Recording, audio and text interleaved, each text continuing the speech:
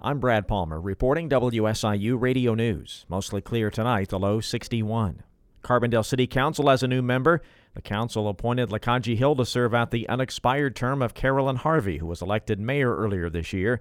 Mayor Harvey says she was impressed by Hill's dedication and passion for service, and that he'll help expand representation on the council. We have lots of young people here. Hopefully we'll be able to represent that segment of our community with some new ideas and just keep us abreast of what's going on with the younger people within the city. Hill's a Carbondale native. His term expires in April 2025.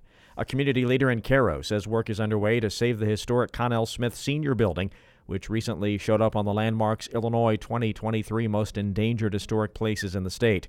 The U.S. Department of Housing and Urban Development plans to tear down the 55-year-old structure. It would be the fifth public housing complex in Cairo closed in recent years by HUD.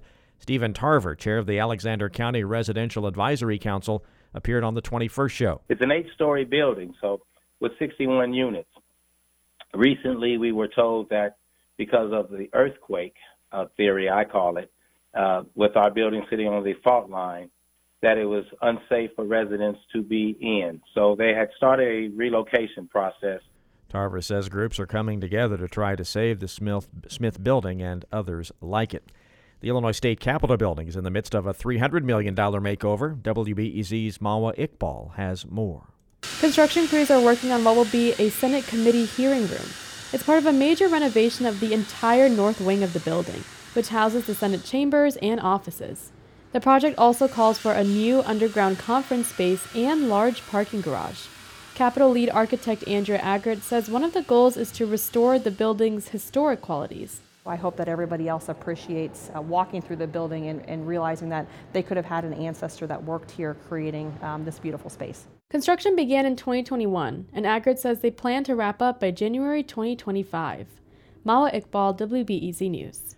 A recent report from the Illinois Board of Higher Education shows students are still leaving the state to go to college elsewhere at high rates.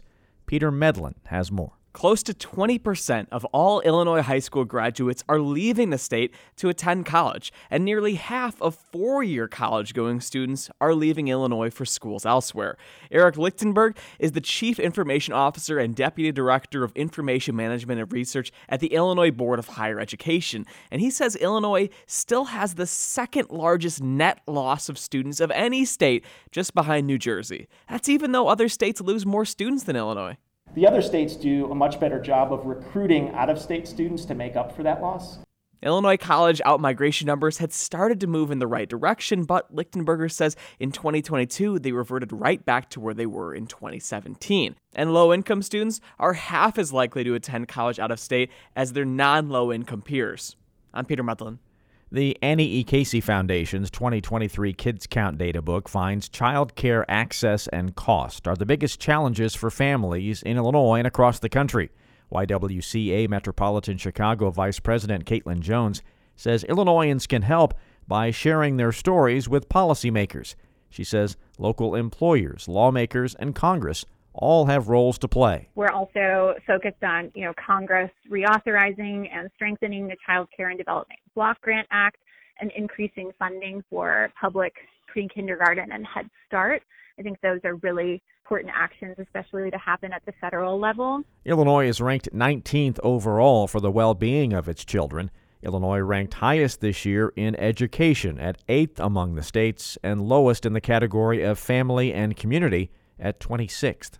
I'm Brad Palmer reporting WSIU Radio News.